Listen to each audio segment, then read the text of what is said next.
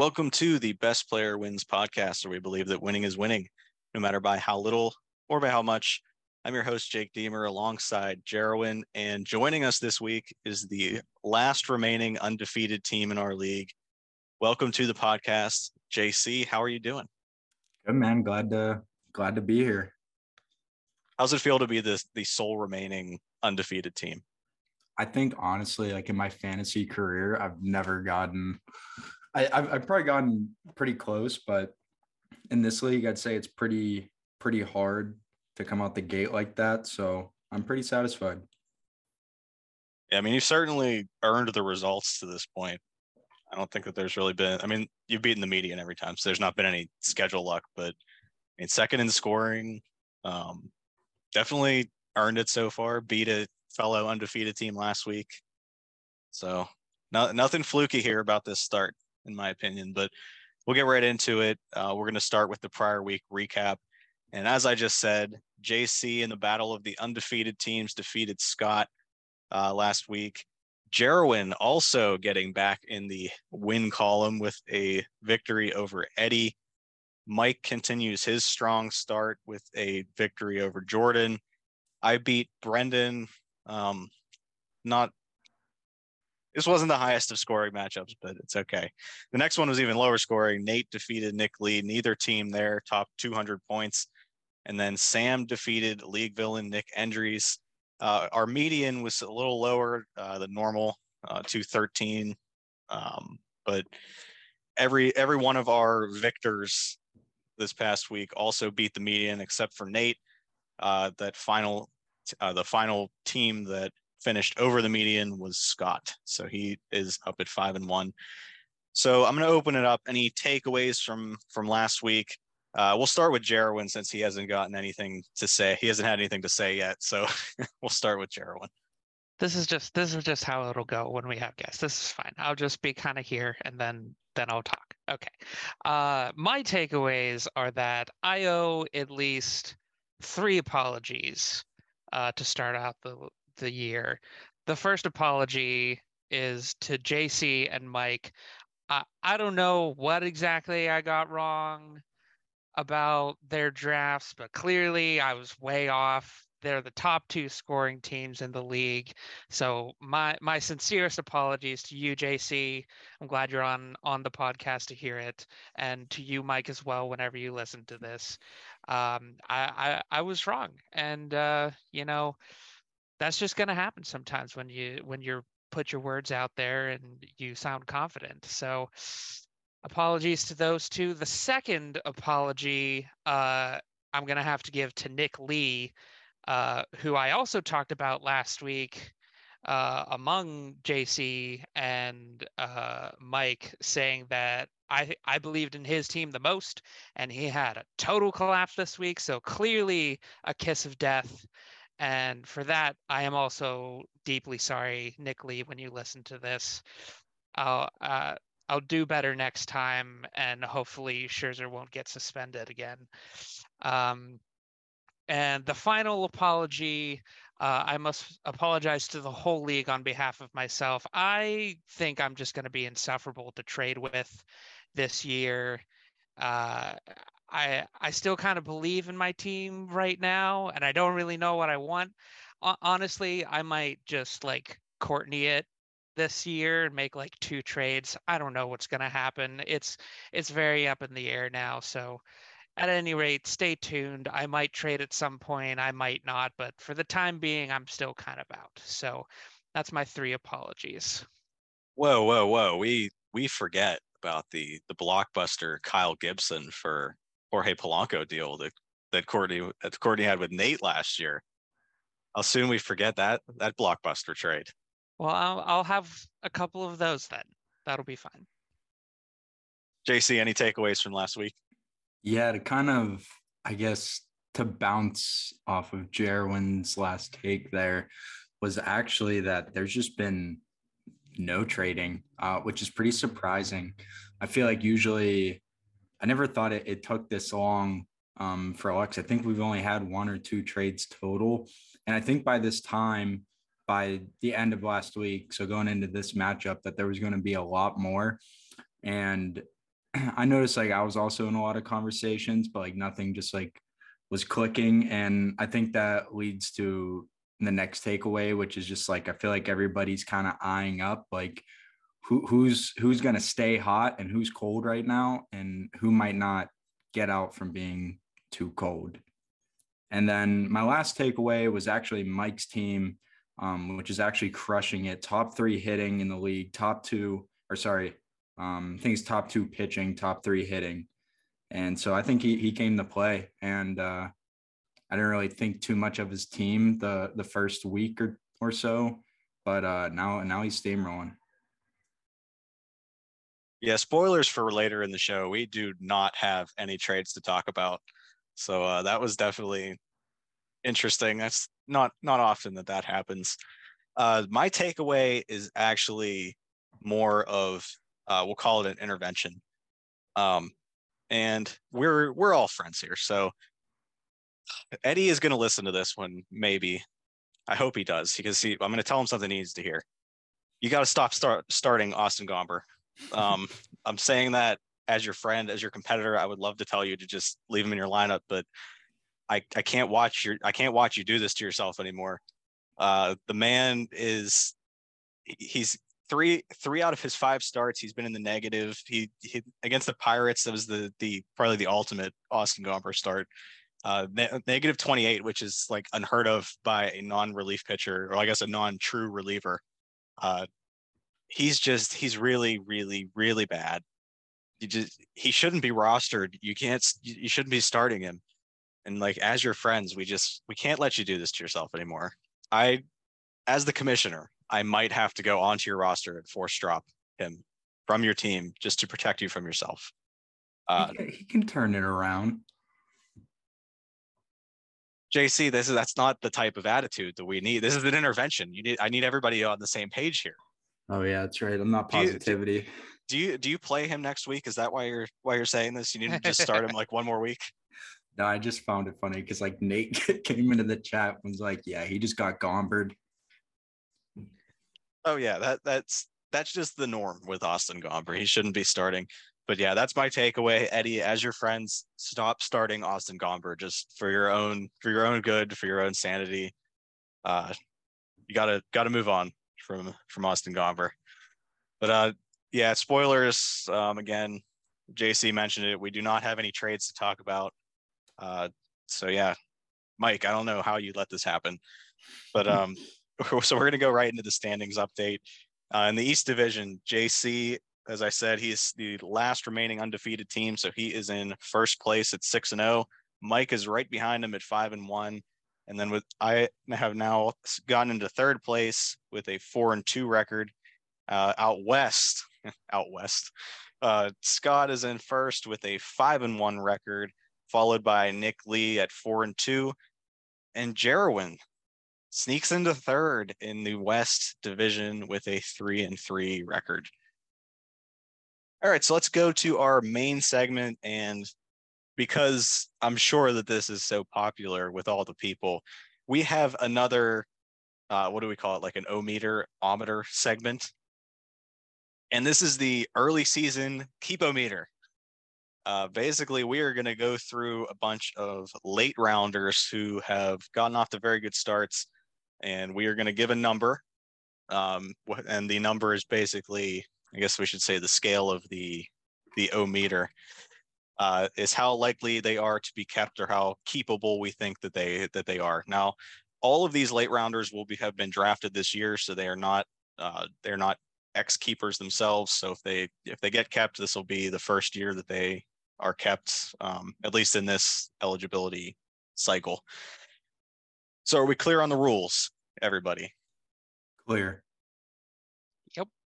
All right, so we'll get right into it. The first one is Brandon Lau, and he is on league villain Nick Endry's team.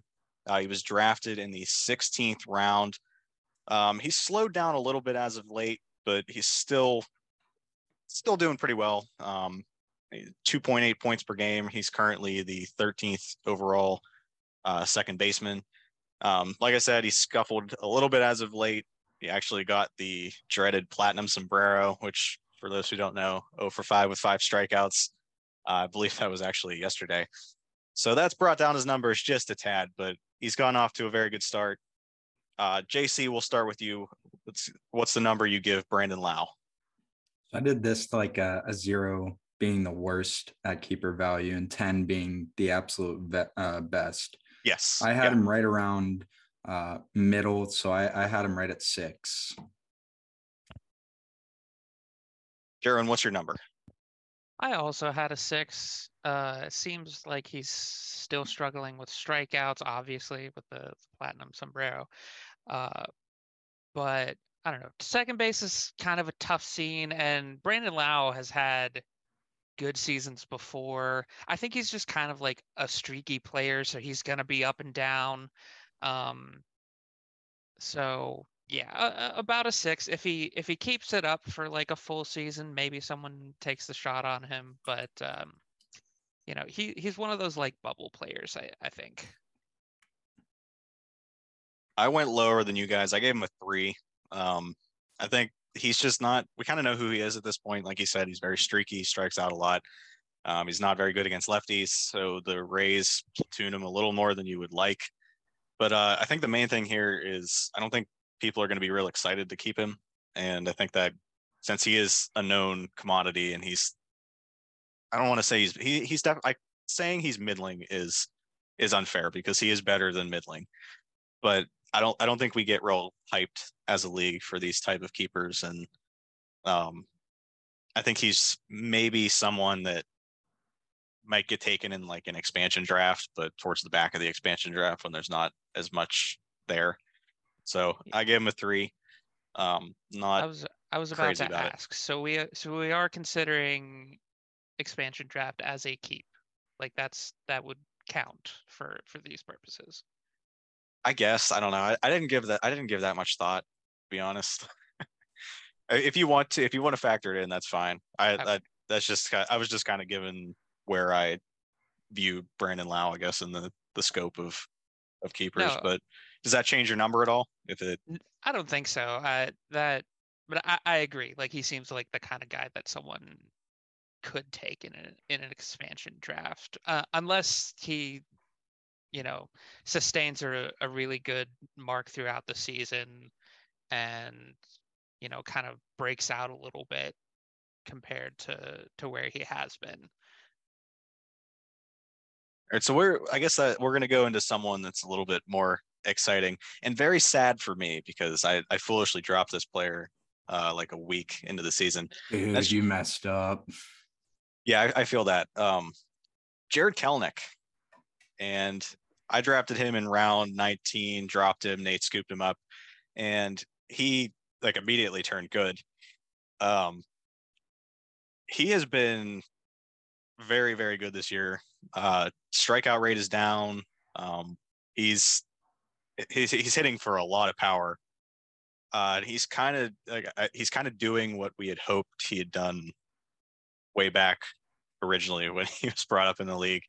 But he certainly looks much better than he has in the past. And I won't steal any thunder here, so JC, give me your number for Jared Kelenic. I had him pretty high. He's probably honestly out of this whole list we have one of my highest, if not the highest. I had him ranked 9. I'm not saying that's going to stick. I feel like I would not also be surprised if he gets streaky down the stretch. But as of right now, I have him as one of the highest rated on this list. Jerwin? Yeah, I'm just a tad lower at an 8. Obviously, what he's doing right now is great, and I think my new favorite league tradition is Jake drops guy who immediately turns into potential super keeper. The thing about that though is last year it was Eric Lauer who looked really great in April and then kind of disappeared throughout the rest of the season. Didn't ended up being kept, but I think the story is probably going to be different for Kelenic. He was, as a prospect, he was ranked ahead of Julio Rodriguez for a long time. and he came up, and it's taken him a lot longer to get going than it took Julio. But I think they're kind of similar players. They hit the ball really hard. They, they put up numbers, and they strike out a little bit too much. But they certainly have the skills to overcome that in our league. So if Kelenic keeps it up, he's up in that like Julio range of players. Wow, that's a lot of praise. I also went with an 8. The reason I didn't go higher was just like you said, he's not striking out as much right now, but with his strikeout issues in the past, I just wanted to leave it open that those could creep up again. But like I said, he's if he's under like a 30% strikeout rate, which I think he's at like 26 or 27 right now, that's perfectly fine, and that's going to be a huge boon for his value. But like he's doing everything you wanted him to do coming into the year. He's hitting the ball hard. He's hitting for a lot of power, which we knew that he always had. If the strikeouts stay under control, I think this is a real breakout. And you know what? At long last, Nate has finally gotten me back for the Gleyber Torres thing, where because it was like the same situation in reverse, where he dropped Gleyber Torres like a week into the season, and then I picked him up. And this feels like the exact same situation. And I think whether he keeps him himself or is able to trade him later for a big fish like I did with Gleyber Torres, I think this is going to work out beautifully for him. I buy the breakout right now. Small sample size, but I don't know what else you would really want to see from Jared Kelenic at this point. Like it looks pretty real to me. So sad for me. Happy for Nate though, I'm sure. Especially since he was the guy who like originally believed in Jared Kelenic. Like that is kind of funny. Like he's going to probably end up being the benefactor of the breakout, like at long last. Very much a Nate guy for sure.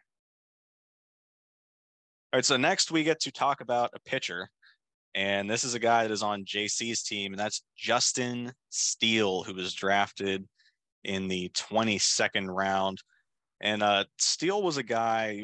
I think he was one of Jordan's like Sparp Squad players last year, but he kind of broke out a little bit last year, but he has definitely continued that so far this year. He has looked excellent. He's currently just outside the top 10 at starting pitcher. He's over 20 points per game, and he's looked pretty fantastic. Sub 2 ERA, sub 1 WHIP. Even I know that he has the A's on it. He had the A's on the schedule, but I mean, he also had the Dodgers and Texas that he thoroughly shut down as well. So can't say he's a product of the schedule. Jarwin, I'm going to start with you just because this is JC's guy.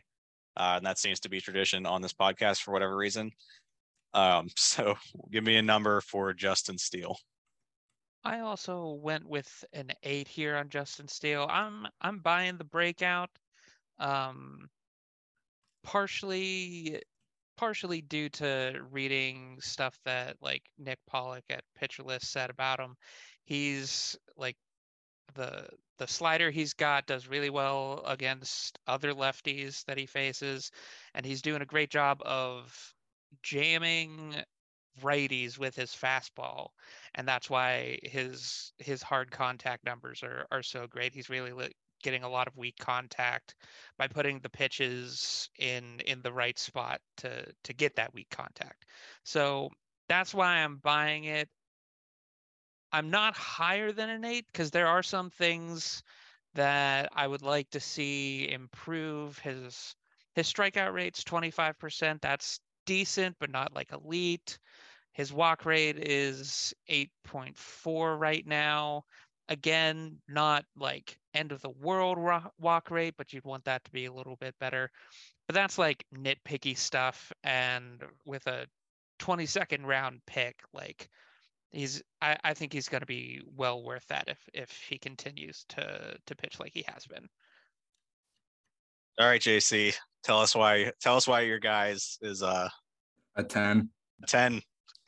To take out the just the bias, like I definitely would, but I actually Gave him an 8.5, which put him right behind Kalinick, just because I think Kalinick takes the whole cake from this list, for me at least. Spoiler. But I'd put him right behind. Obviously, I've been really enjoying him. I only read a little bit about him before I even drafted him, but it was in the late rounds. And I didn't even know I forgot that he was on Jordan's team last year. But I started reading things that he got upticked on his fastball. He had an improved slider, and things really just started to click for him in his camp.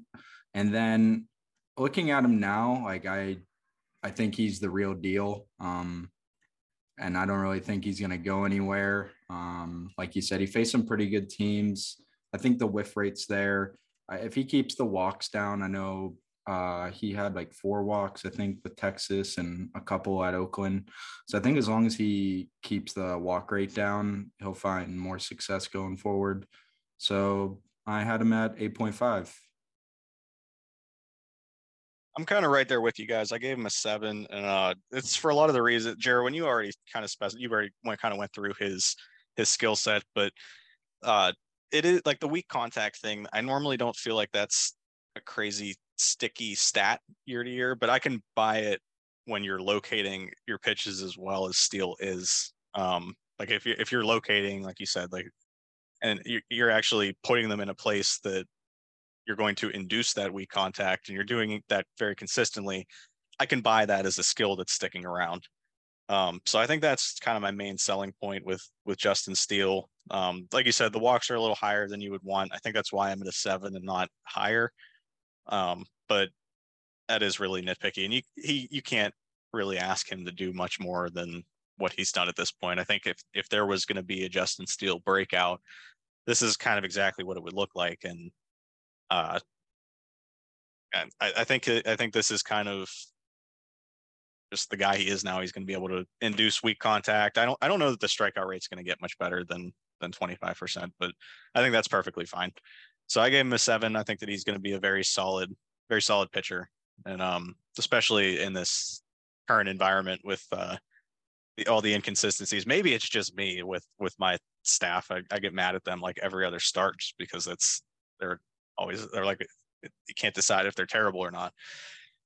So maybe it's just me, but the pitching environment, like I would welcome the consistency of Justin Steele. So I think you definitely got a good one there, and I think it'll stick around. So let's go next to somebody who has kind of been a little, I don't want to say divisive, because I think we've all kind of been on the same side of just bashing him nonstop, especially on the podcast. That's Cody Bellinger, who was drafted all the way in the 23rd round by Nick Lee. And we, over the years, have been an extremely anti-Bellinger podcast. I think we blasted, I think was it Mike last year, because we thought he drafted him too early, and that was even like in the 10th round. And then I believe we were even anti-Bellinger before that. I mean, we were calling him washed like before everybody else was. I think we just like to pile on Bellinger, not to say that we were like foreseeing anything. I think we just kind of liked to pile on the guy. But my goodness, it got bad there for a while. Different story this year, though, as he has now gone over to the Cubs, which is weird because we usually think the Dodgers are the team that would fix guys. But as it turns out, he's gotten better since he's joined the Dodgers. His batting average is over 300. He's slugging 550. He's looked great. He's looked. I know the quality of contact hasn't been terrific, but I believe his max exit velocity has actually been very good, which is usually a better sign of power than anything else. He's looked like a transformed hitter to this point, and definitely has kind of resembled his MVP form. He's currently at 4 points per game, and is the top overall center fielder. JC, what number do you give Cody Bellinger? How much do you believe? Yeah, I gave him a 5. That's deflating. Yeah. And that's not just to get on the anti like Bellinger train again or anything like that. He just really, I think this is like the best average that he's had since like 2019. So I mean, like if it sticks, like great. I don't know why he had to do it in Chicago. But it's just not like I would need a lot more from Bellinger to really even like at the like I could see keeping him since he's such a late round. You don't really lose anything if you don't have really anybody else on your team or in the expansion. But as of right now, I have him as a 5. I think I need more. Jerwin? I'm only a little bit higher at a 6 for Bellinger, and it might just be the hatred bias as well for me. First, the good. His plate discipline has been stellar so far to start the season. Just a 14.1% walk rate or strikeout rate. And that is, I mean, if it sticks, it would be, I think, a career low unless he started in 2018, right? That was his first year. I think it was 2017 was his first. Yeah, it would have been 2017 because he started the same year as Judge. Okay. Well, the page I'm looking at only has back to 2018, unless he had a better strikeout rate in 2017 when he first got the call. His best strikeout rate was 16% in 2019. But yeah, so if things continue as they are, then the Cody Bellinger's fixed, and he's he was drafted in the 23rd round. He's going to be an amazing keeper. I just don't. What reason do I have to believe that he is fixed and this is like the real deal now? And what reason do I have to believe that he's not going to make some adjustment to his swing in the offseason and break himself again? So to me, it's not so much about what he's doing right now as it is what is he going to do in 6 months? Yeah, I mean, I gave him a 6, and I think what's really selling me, like you said, is the plate discipline has been fantastic. I mean, this is the highest walk rate he's had since his well, I guess he had a higher one in 2020, but I mean, that's when he was good Bellinger, he was walking a lot, and this is the best strikeout rate that he's ever had, and he just has looked like he's looked like a different hitter. And I know that you mentioned like the bad Bellinger with the bad tinkering. Maybe he's tinkered his way back into being good. Maybe he's like it's come full circle. He tinkered his batting stance so much after his MVP season for whatever reason, and he's finally tinkered so much that all of those little tweaks have gotten him back to that. And it just took a long time. But I get that like he's not hitting the ball crazy hard, but like I said, his max EV is fine, and I don't know. I kind of want to buy it. I sort of do, even though I think this is one of the situations where it's like your head says no, but your heart says yes. Like my heart is like Cody Bellinger's back, and I don't know why. I never really cared for Cody Bellinger, but yeah, I think I buy this one. I'll give him a 6, but like you said, you definitely got to leave. You got to leave enough room on the meter for him to then, like after he's good, to then tinker his way back to being bad, just because that's who he is, I guess.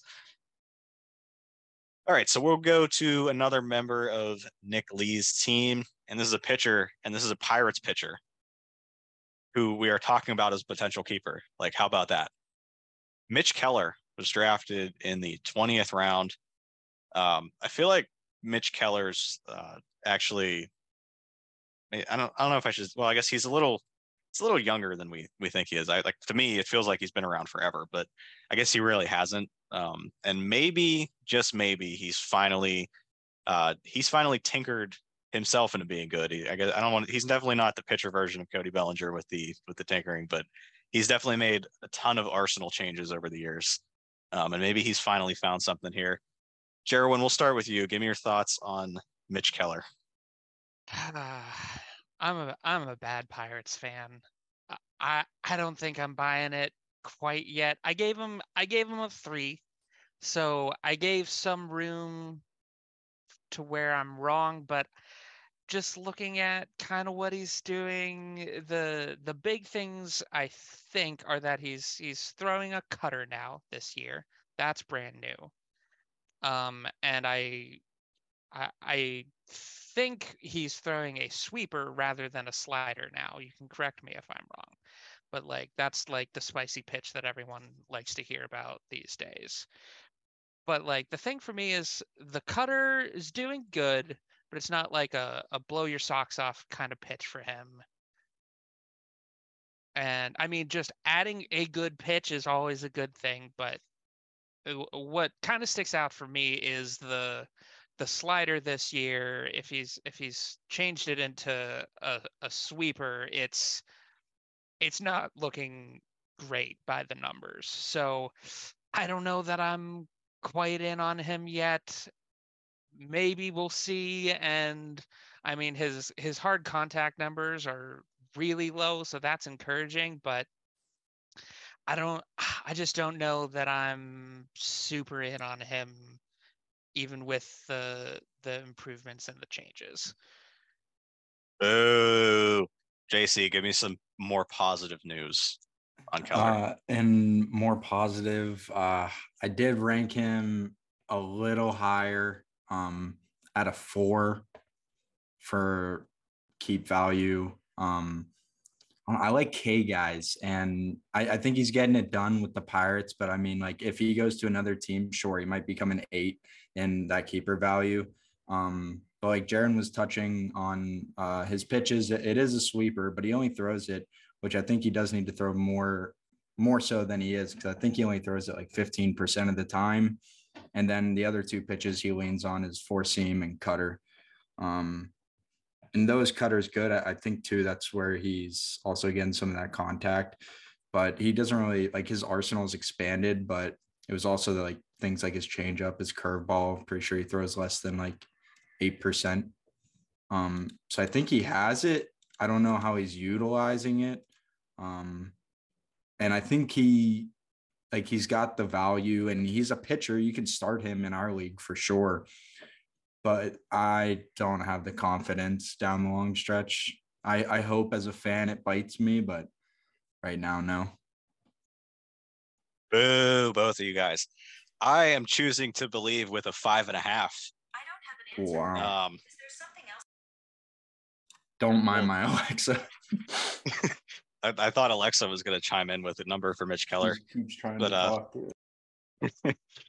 But I'm choosing to believe here. Keller, actually, it's kind of interesting. You brought up the pitch mix. He kind of has like a kitchen sink approach where he just sort of throws so many different pitches, and it kind of varies start to start on what he sticks with. Like he just he starts with everything, kind of sees what works and sticks with it throughout the start. It's been very interesting to see. But yeah, he's, like you said, he has 6 pitches now. The sweeper is one of them, Jared, when you were correct about that. And normally this is not something I would be crazy about, because none of the pitches are like elite, but I don't know. I'm choosing to believe here. I think he might have found something. It is positive that we actually have like, I think this is the second week in a row we've gotten to talk about a Pirates pitcher that's made like a positive adjustment, which is wild because that never used to happen. But I think this is another one where I'm maybe going a little more with my heart here, just because I want him to be good. But yeah, I'm going 5.5. Choosing to believe. Let's go to another hitter. Well, we'll go back to a hitter, and this is Jonathan India from Scott's team. He is a round 19. Well, I shouldn't say round 19 keeper because that would be a lie. He was drafted in the 19th round. Somebody else can do the quick math and figure out what keep round he would be. But JC, we can start with you. Give me your thoughts on Jonathan India. I have him at a 6.5, so 6.5. So I do believe he has it. Towards the amount is what I'm not really too certain on. he's averaging 3 points a game right now, and I just don't really know the consistency. Might be the team around him, but I don't know. I just like, for me, like with second base, I mean, it could make sense. Like if he kind of heats up a little bit more, but like for right where he's at, I'm just really not convinced. So I'm at a 6.5. I think I could go higher, but I just don't. I'm not fully there. Actually, a little higher on Jonathan India. I gave him an 8. I love the improved plate discipline and the hard contact so far this year. Hopefully, he keeps it up. Judging by like some of the underlying plate discipline numbers, his chase rate is a bit lower from last year. That's great. His contact numbers, both especially his out of zone contact. So like when he is swinging out of the zone, he's at least not missing it. So like that is way up, which is bringing his overall contact way up. So I'm kind of buying in on the plate discipline improvements, and liking a lot of what I see so far. And he would be available in the 15th round next year, if for the math. Thank you for doing that quick subtraction there. I think I kind of align more with Jerwin on this one. I gave him a 7, and I don't think, to be clear, Jonathan India is not going to be like a horrific keeper. He's not. I don't even know that he's going to be a guy that you're super stoked about keeping, but he is very good for our type of league. Like you said, he doesn't swing and miss. He doesn't chase. Doesn't really strike out all that often, and he walks a lot. So he has a very good floor, and the advanced stats kind of back up that sustaining. I think that we've seen him be a pretty good hitter in the past. I know that he was bad last year, but sometimes that happens. I think the year before was probably closer to the true hitter, or the true Jonathan India. He's not going to be a guy you're excited about keeping, but he is a guy that you can be like, oh, I have my starting second baseman in the 15th round. I don't have to worry about that now. And that makes you pretty happy to have him around. I think he definitely lands in the starting tier of second baseman. So yeah, I'll give him a 7. I think he's definitely a very, very keepable player, especially in our format, where his skills sort of, where he can sort of, I guess, like maximize his profile. All right. So it's the time of the podcast where we get to talk about a player from Jerwin's team. Hoopla! Can I just do that every time you like introduce a player? I'll just say hoopla, and that'll be. Yeah, I mean, if you want to introduce said player, you're welcome to. If he has some special introduction or something. I mean, I refer to my players by first name most of the time. Okay, so I should probably do it. So everybody knows who we're talking about. That's Graham Ashcraft. He was drafted in the 23rd round. I will say I was sad to see him get picked, because I was also looking to take him in that range, but he has been very good this year. Maybe not in the same way we sort of expected, but he has pitched very well to this point.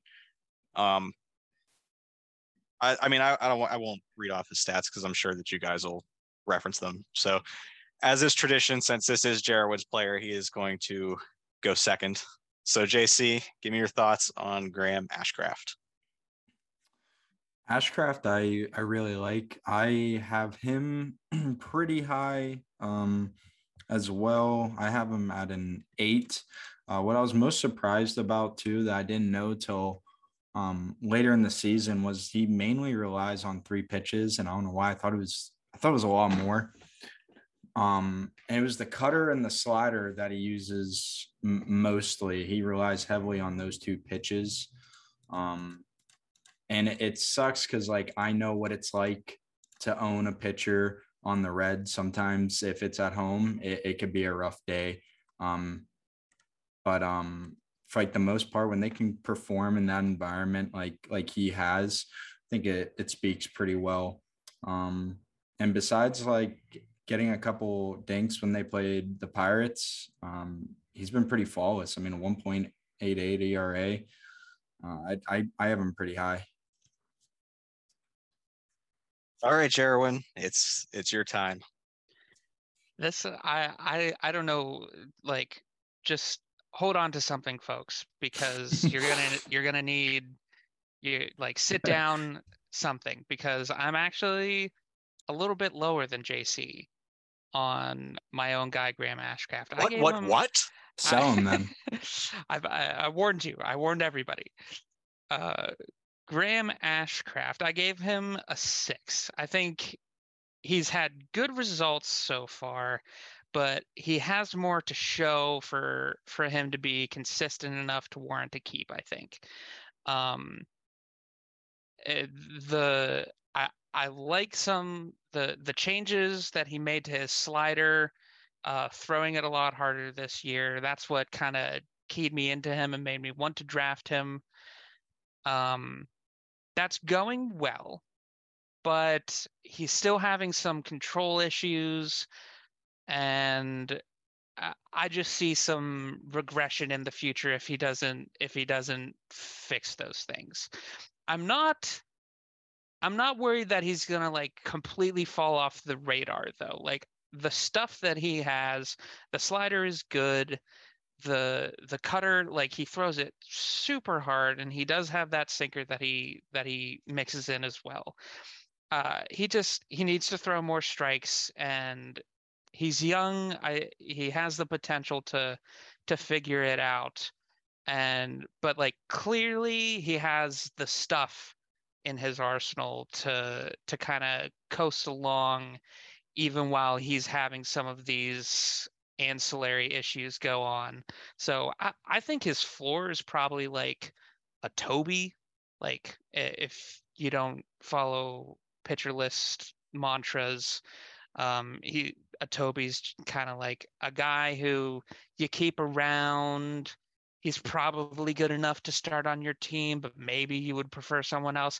I think that's kind of Graham Ashcraft's floor, but if he's able to figure it out and get his control under control, if you will, then I think he could have a pretty good skill set to be successful in this league. So all that to be said, a 6.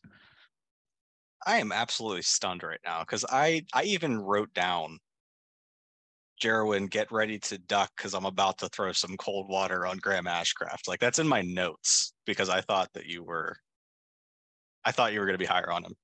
So you definitely stole some of my thunder for sure. I have him as a 5 for a lot of the reasons that Jerwin actually said. I mean, I kind of disagree about the stuff. He's not getting, I think his main problem right now is he's not getting any swings and misses. Like, his stuff should be, in theory, better than it is because he throws very hard and the slider has good movement to it. But he's not really fooling anybody. He's not getting many chases. He's not getting many swings and misses in general. And I think that speaks to the, I guess, like a cap on his upside as a strikeout pitcher. And that's kind of what I was excited about coming into the year for Ashcraft. Was I thought that he like I think he might be one of those pitchers where we see like the gifts of the 100-mile-an-hour fastballs and all this stuff, and it looks better than it actually is. And I was excited because he had, like you said, he in theory improved the slider, and that was going to improve the fastball, and then we were going to have a high volume strikeout arm, and that really hasn't happened. And I don't know that there's really been many positive signs to indicate that that's coming or like that's right around the corner. And then you also brought up the control issues. I think out of all pitchers, at least the ones that are fantasy relevant or some breakout guys, I think he's gotten very, very fortunate with his results to this point. And I could see it going south in a hurry. But all that to say, he's been very good so far. Could I ask, so when you say stuff, so when I said stuff, I like the stuff that he has. to me, it seems like his arsenal is lending itself to weak contact. He's got a very high ground ball rate right now. So that's why I think like his floor is, he's not going to give up a ton of hard contact and get crushed all game. And he's going to, get weak ground balls and get outs and be that kind of higher volume guy. I agree. The issue is like he's not getting swings and misses, and he's not getting the strikeouts we want. But so when you say stuff, do you always mean like stuff that's going to get swings and misses? To me, stuff like also included like inducing weak contact because it's just a hard pitch to barrel up. Sure, it can mean that too. I mean, like I said, that's a skill. We already highlighted that with Justin Steele, but like Ashcraft isn't locating the way that Steele is. And that's kind of what certainly worries me a little bit with like, is this actually a skill or is he just getting fortunate because he throws hard? And I don't know that there's really like, so when I say like in theory his stuff should be better, like he throws 100 miles an hour and he has a slider that gets a good bit of movement. In theory, that should be inducing a lot of whiffs, right? But it's not. And that just shows like batters aren't being fooled. They're not chasing pitches, which also tells me he's probably not spotting his pitches very well. Yeah. Because if you have that type of movement, you should be able to set guys up. But it doesn't seem like he's fooling many hitters. And I don't know if that, and I think that maybe has to do with like you said, the command's not really there.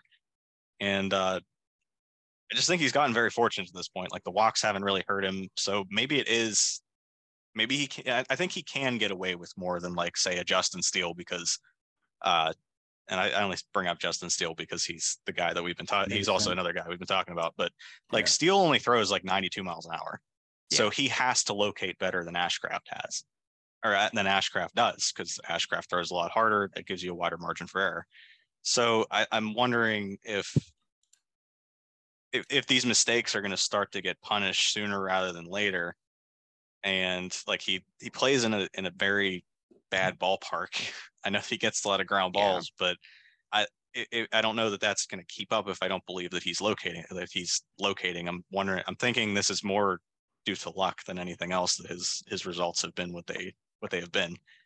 So if he can keep that walk rate down though, like more than where he's been at, he's got a pretty good chance. I mean, he put away some pretty good bats. I mean, steaming Pittsburgh, Atlanta, Philly.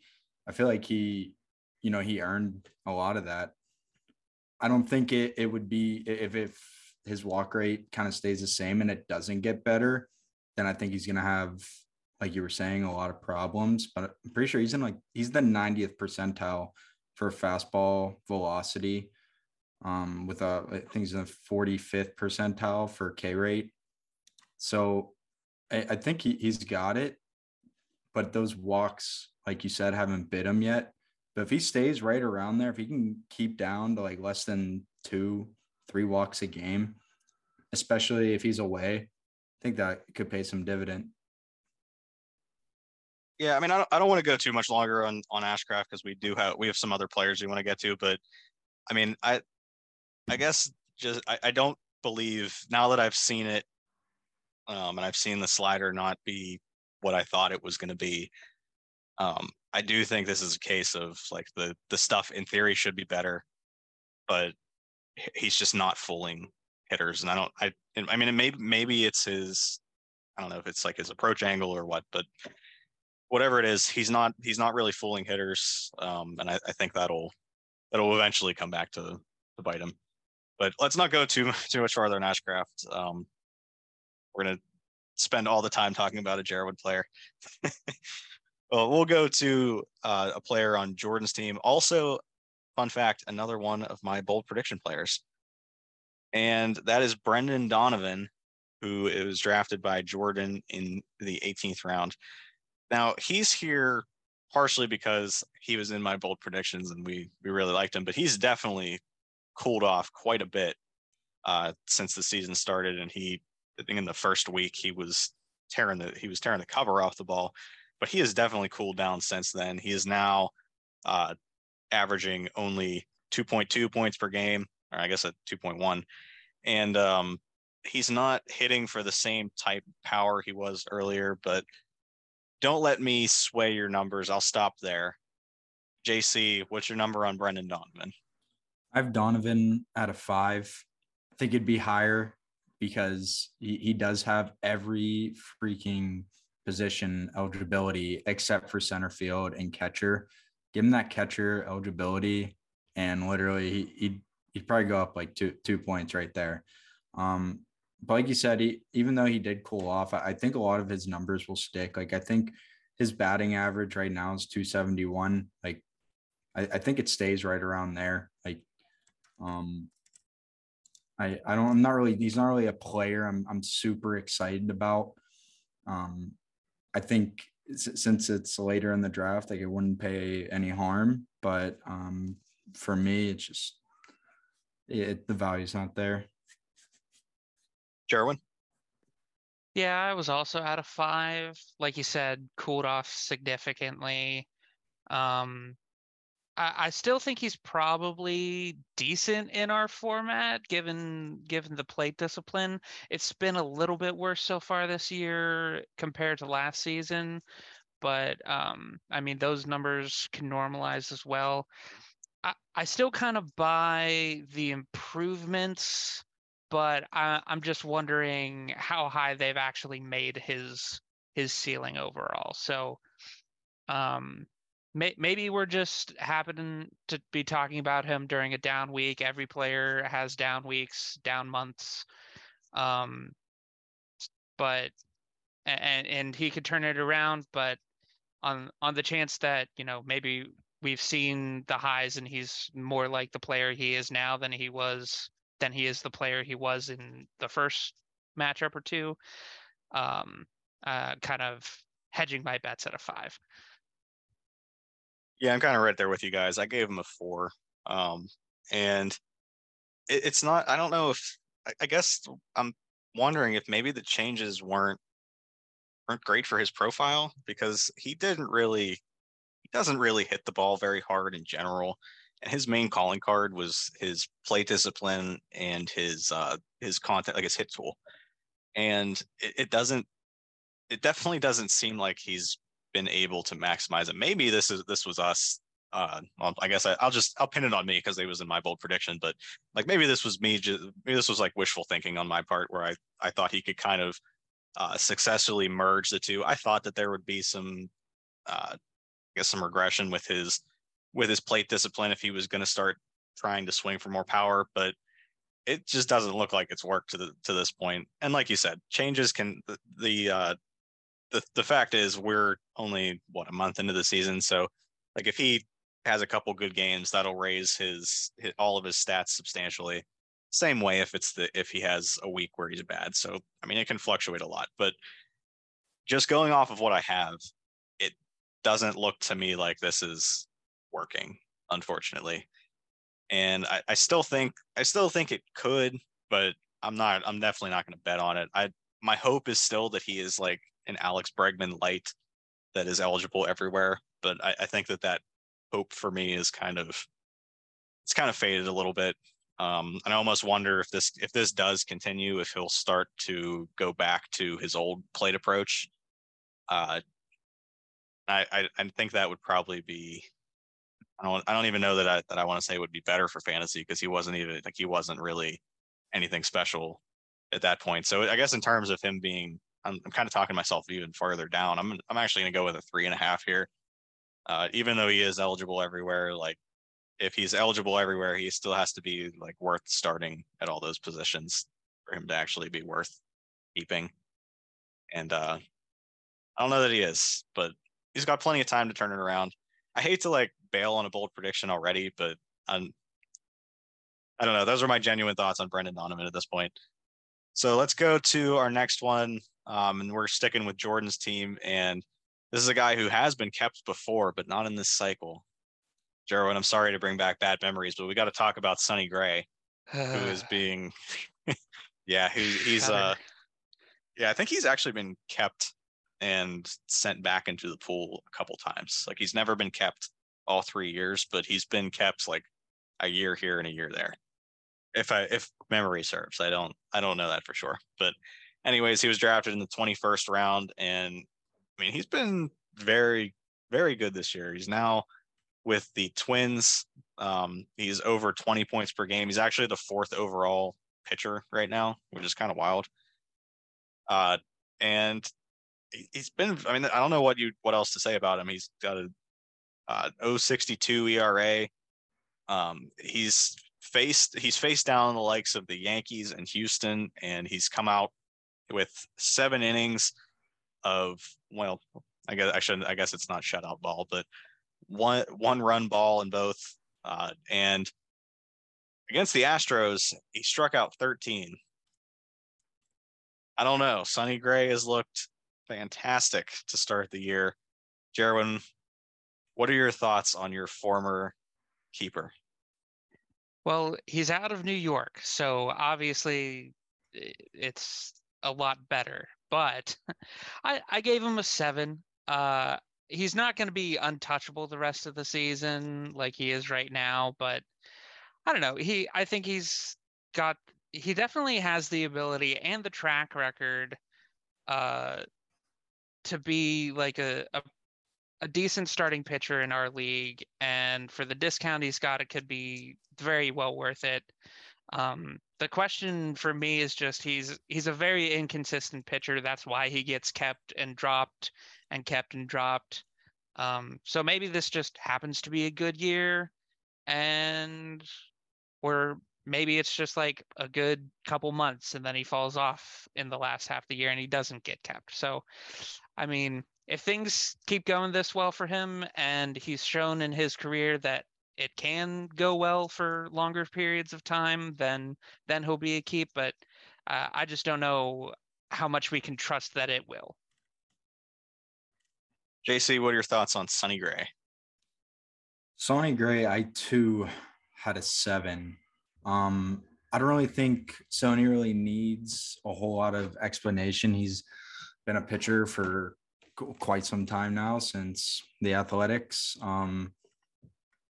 And, he bared through some injuries, and, he got up, and right now I think we're seeing his peak.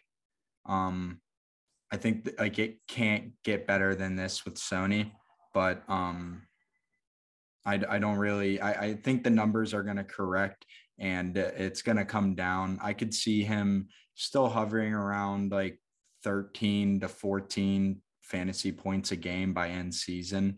But to me, I that still has a lot of keeper value, especially the way our league is with pitching.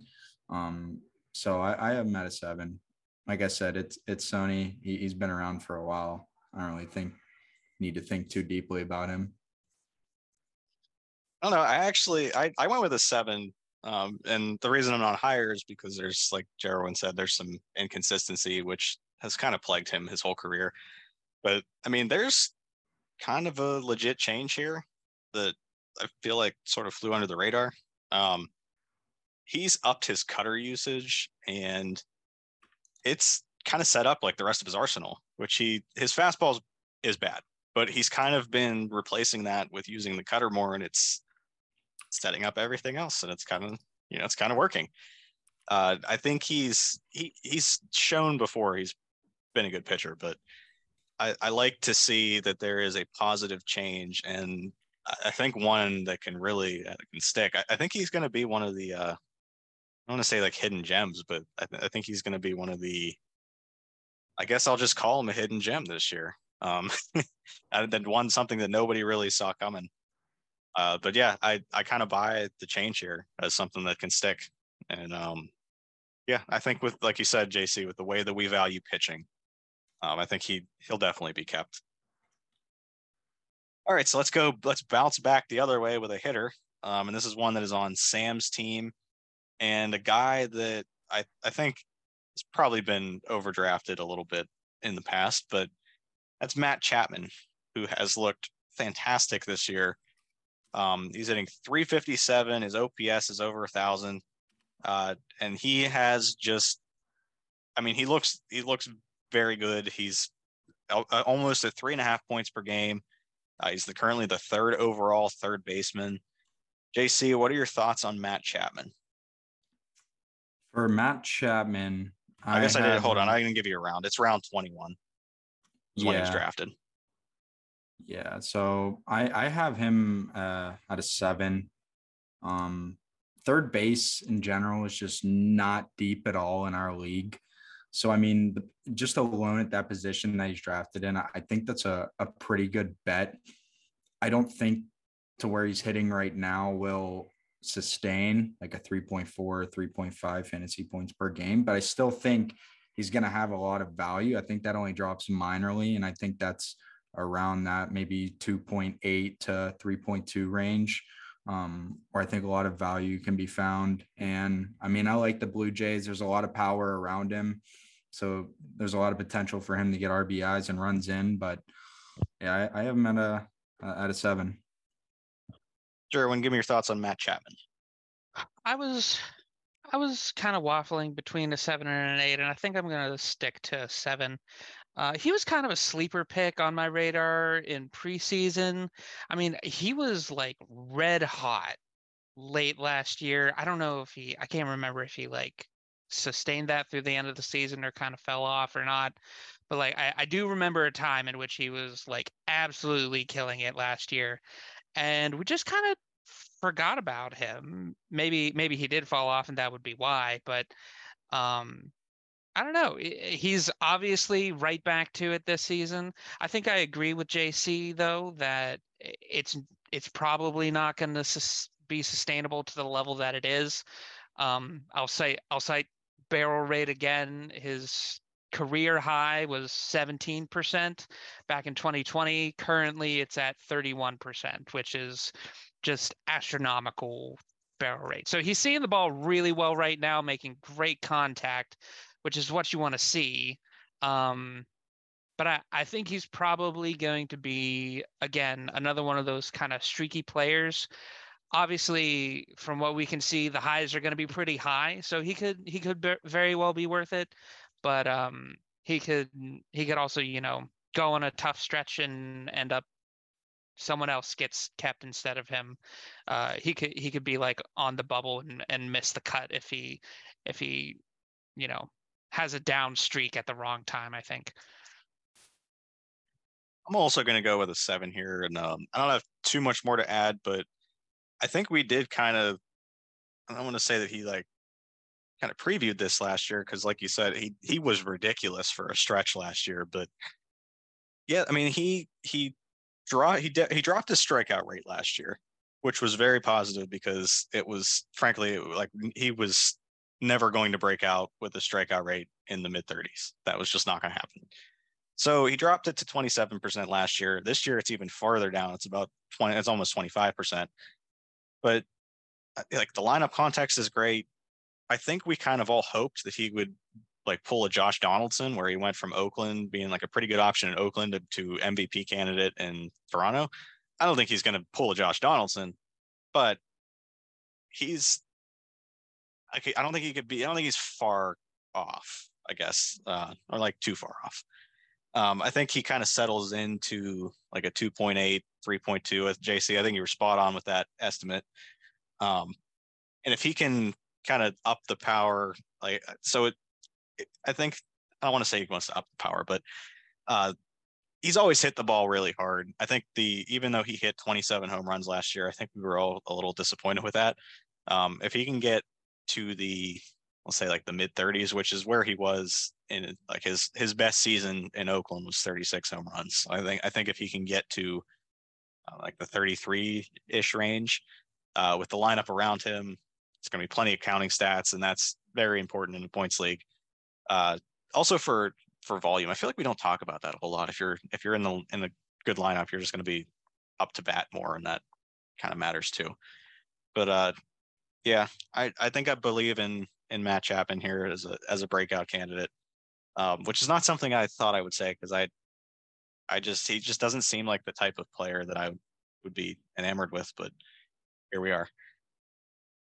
All right, so up next we have Ryan Mountcastle. I believe he's on Mike's team. I probably should have written that down, but he is round 21.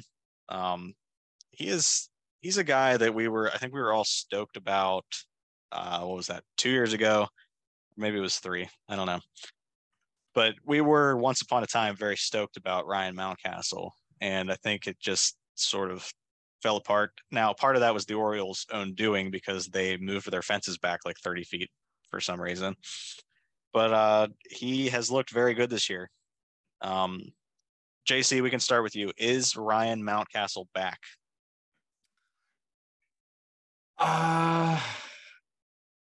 I'd say he's back. Not to an extreme extent. For his rank for keeping, I have him at a 5.5. So more leaning towards pretty keepable. My thing is first base. I think he can bring a lot of value there, but for him being like, there's just really not a lot of data with him right now, and I just feel like he's a lot more streaky. I think he's in 2.8 fantasy points per game. I wouldn't be surprised if he got to 3 points a game and kind of just stuck right there. But I don't really see him hitting the ball out a whole lot more than like kind of like where he currently is. Like I know looking him up, they compared bats to him the same as like Jazz Chisholm, Adolis Garcia, Roberto Escobar, which I don't really believe the Escobar one, but I have met a 6. I think Mountcastle for me was probably honestly like the hardest one to read. So I'm kind of really intrigued to see what you guys have lined up for him. Yeah, I think I agree with that. He's tricky because like the contact metrics look really good, and the plate discipline's not great. The batting average is really low, but again, like the contact metrics like say that his batting average should be better, so he could actually improve from here. But I think ultimately, I don't know that I can bet on him sustaining this. And I don't even know that where he is now. I mean, I don't have how many points per game he's averaging right now pulled up, but like obviously he's doing very well. I don't even know if things stay the same, if he's going to maintain that level of success for points leagues and be keepable, even if he doesn't regress. I don't know. The number, which is what we came here for, I gave him a 4. I think he's kind of like a shakier version of Matt Chapman at this point. So kind of a little bit low on him, but like I agree, kind of tough to line up. Yeah, I went with a 3, and that's because well, it's a combination of things. I feel really bad for Ryan Mountcastle because I do think he is a very good hitter, and the quality of contact kind of backs that up. But he's like the anti-Alex Bregman in that his approach is like the worst possible thing for his ballpark because his power is to his pull side, where they just bumped the fences back 30 feet. So like his home park just swallows home runs to the pull side for a righty, and it just is not a good situation. We kind of saw it eat Trey Mancini alive when he was there last year, and like the players hate it. The players hate it. They've been vocal about it, but like whereas Alex Bregman, his subpar quality of contact is kind of perfectly suited for the shorter left field porch in Houston. Ryan Mountcastle's his profile is not at all suited for the new Camden Yards.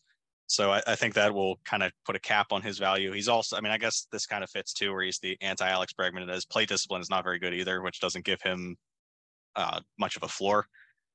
So he has to be hitting the snot out of the ball for him to be fantasy relevant in the first place. And then you have his home park also working against him. I just can't see that. I just can't see this holding up over a full season. Jared, when you asked about his points per game, he is at 2.8 points per game right now. But I do kind of think that'll drop.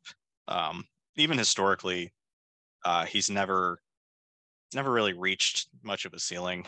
I think his high in points per game is only 2.3. So I think that's just kind of the player that he is. Unfortunately, I don't think he's going to reach a ceiling unless he ever is able to leave Baltimore and leave Camden Yards. But even then, I think his plate discipline would have to improve a good deal for him to be a consistent fantasy starter in our league.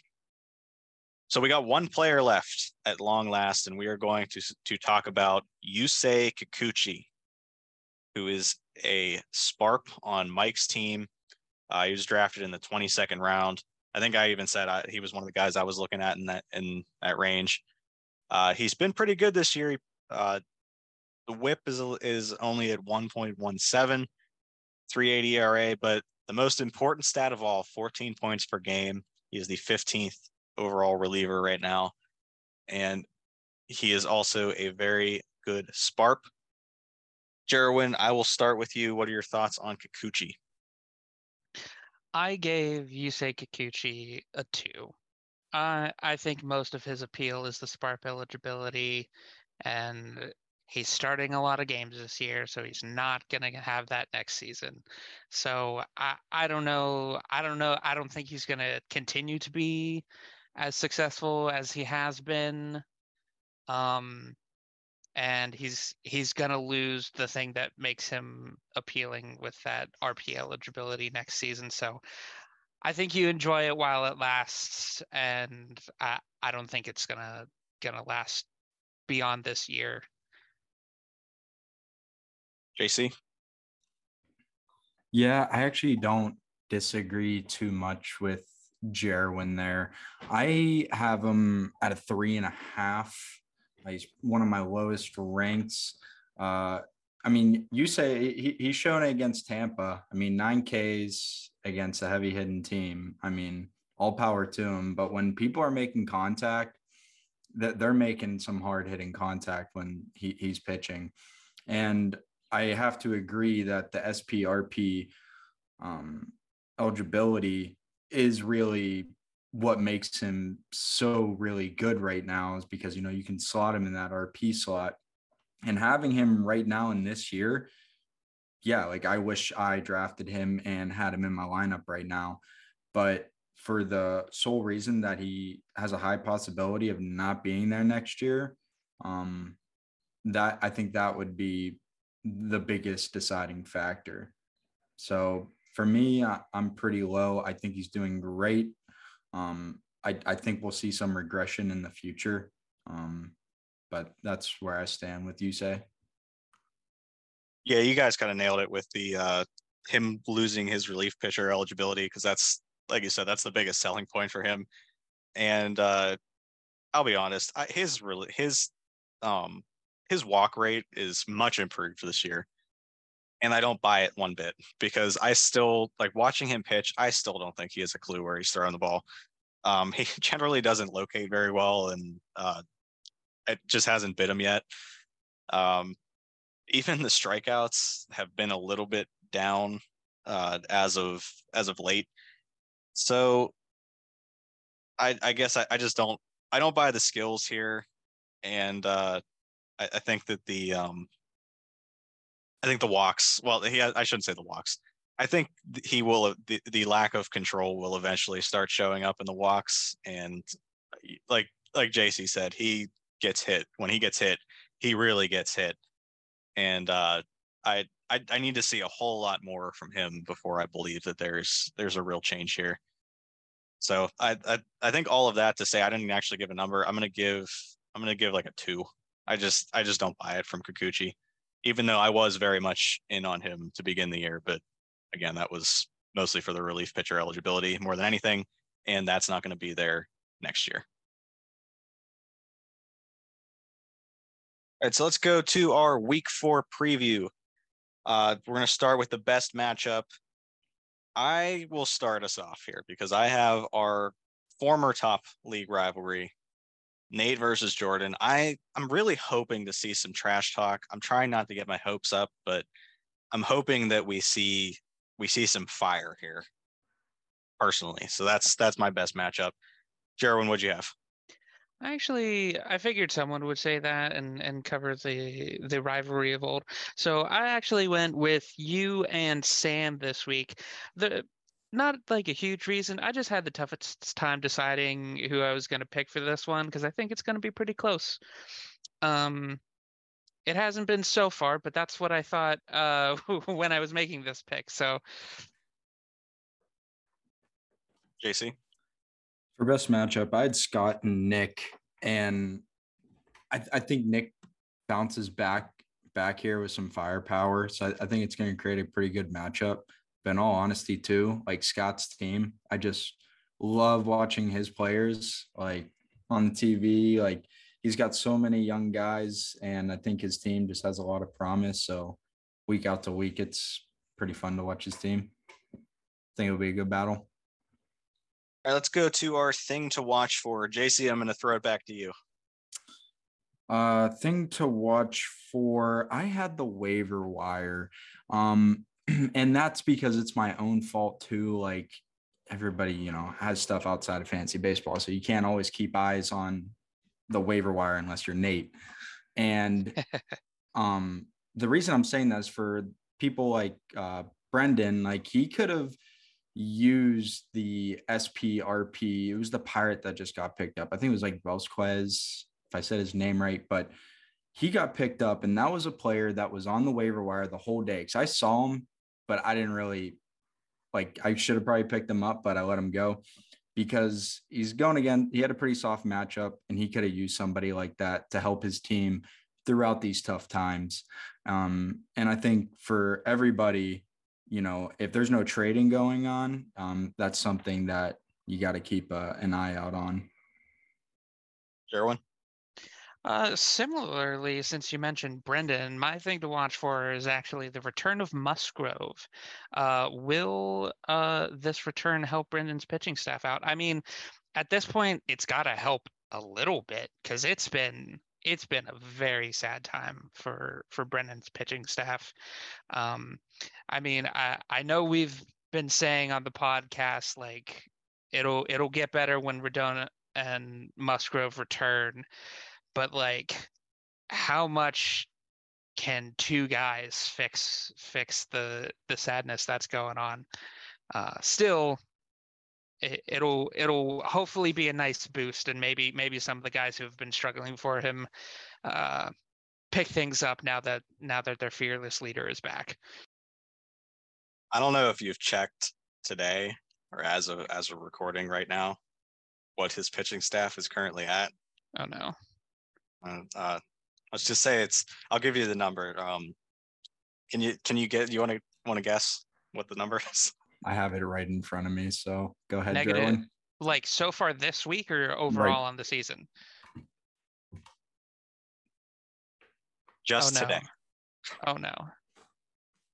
I'm gonna guess -7. You would be wrong. Try -27.5. Yeah, this is very tough.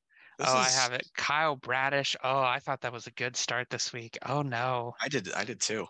Oh no. It's just man, this is like tough to watch. Yeah. We got to throw positivity his way for sure. I mean, he's my what can you even do at this point? He's my most hated rival, so I don't feel bad. But if he wasn't my rival, I would feel bad. If you were trying to be positive about his pitching staff right now, what would you say? Musgrove's back this week. That has to be an improvement. Has to be. All right. Well, we'll stop picking on Brendan. My thing to watch for is, will we actually have any trades? Because I would have to think we're approaching like league record territory with the lack of trades to this point. Just the length of time between trades. I don't know how people are still functioning because that usually doesn't happen. But that's my thing to watch for. Will we have just a trade? Will we get to talk about trades in the next podcast? Who knows? But let's go to our matchup predictions. For just a recap of last week. And kind of meh week for Jerwin and I. We both went 3-3. Fantrax, though, had a banner week, going 5-1. And of course, we did not have a guest, so no movement there.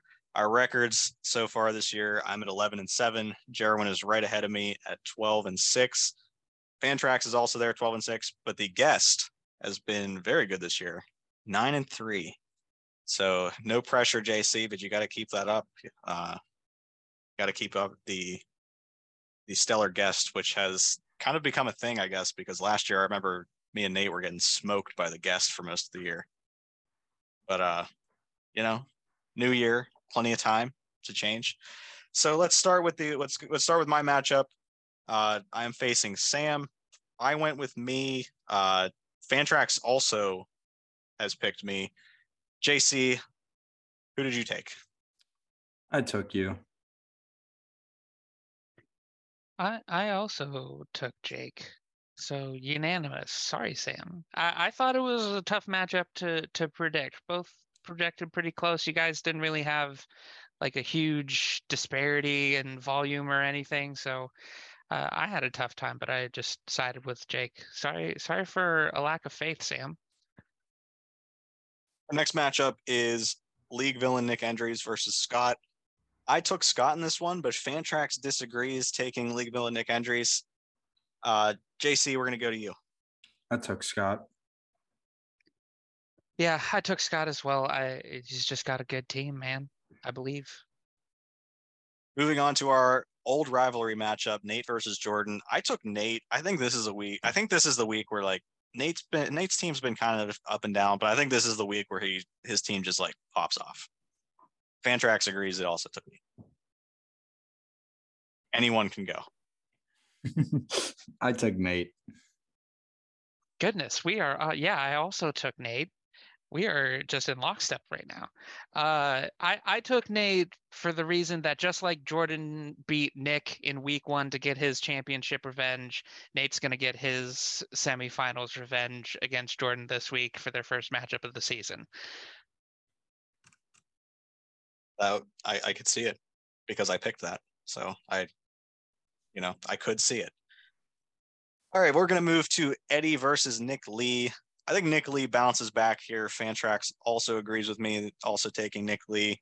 I'm just going to keep saying anyone can go. So I'll go this time. I also took Nick Lee, betting on a bounce back as well. He made some moves this week. He's staying on top of that roster, and you love to see it. So yeah, we're gonna go with Nick Lee. Eddie's on the struggle bus lately.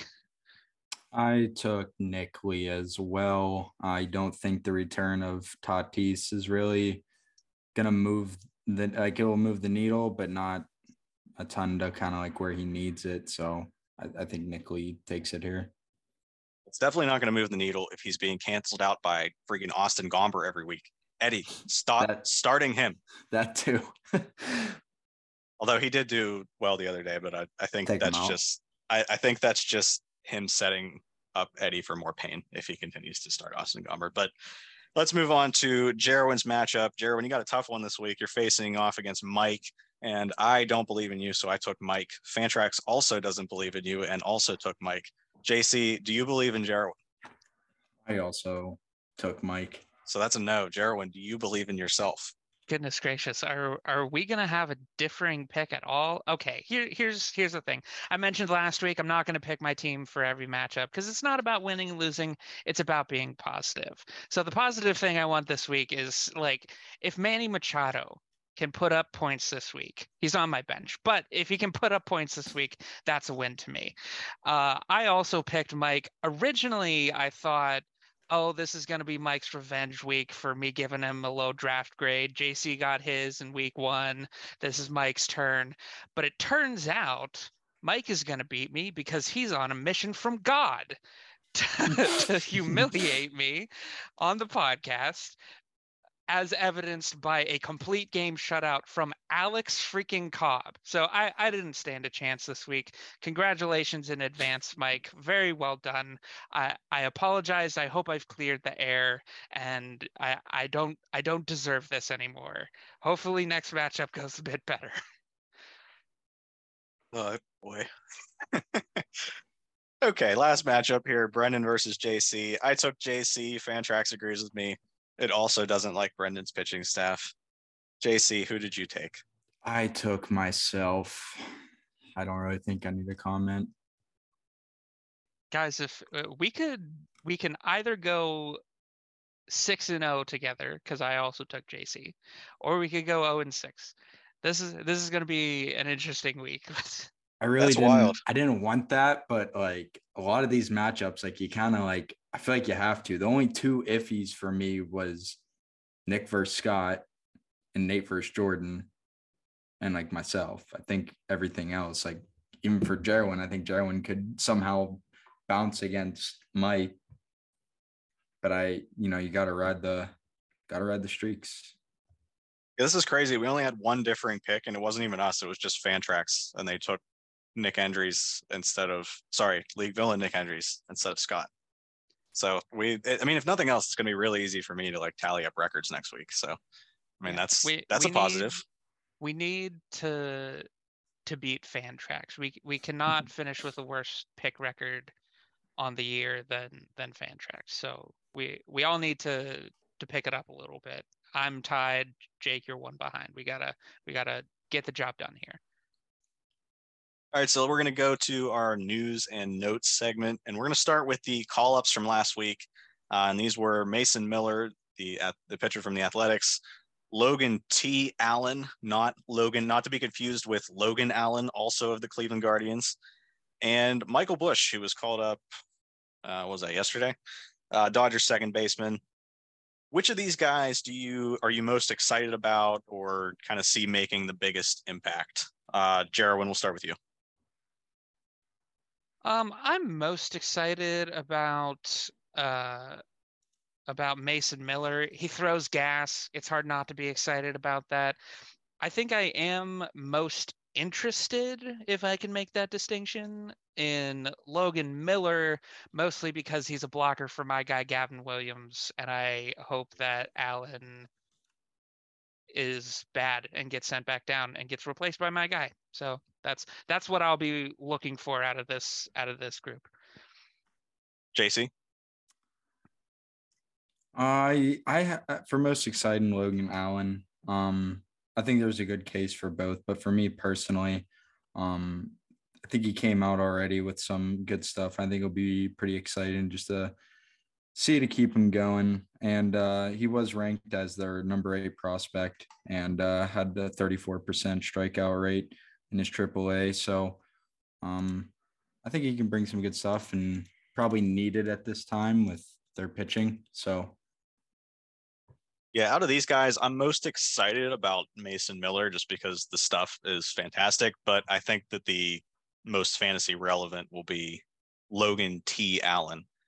And I say that mostly because of circumstances with Mason Miller. I don't think he's pitched over 30 innings. Or maybe it's 60. Either way, it's very low. I think he's going to kind of be like a 5 and dive sort of guy where the A's are not really going to let him go beyond 5 innings to kind of keep his total down. And, pitching for the A's makes it very hard to come by wins. I don't think they have a single starting pitcher win yet, which is tough to believe. But yeah, it's more circumstance than anything else with Miller. He looks fantastic, and it's kind of cool that he's like a local kid too. Allen, I think the Guardians will let him go more than or like I don't think they'll handle him with the kid gloves that they will with Miller. And Allen also has the benefit of being a Sparp, so I think the bar is just lower there.